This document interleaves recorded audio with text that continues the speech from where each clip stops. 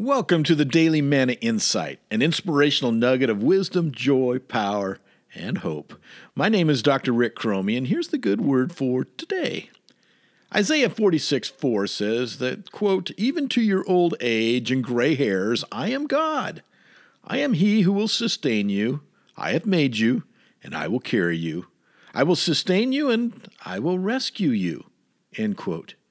Hey, that's pretty good news. In a culture that celebrates and idolizes youth, it's hard to gray.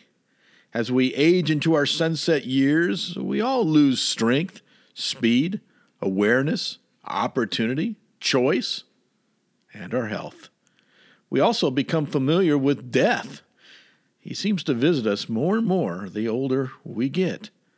All I know is my wrinkles wear better when greased with gratitude.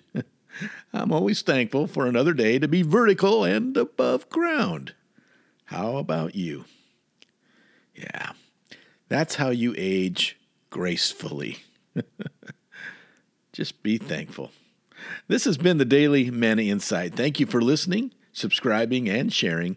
And never forget, God loves you like crazy, and He is working.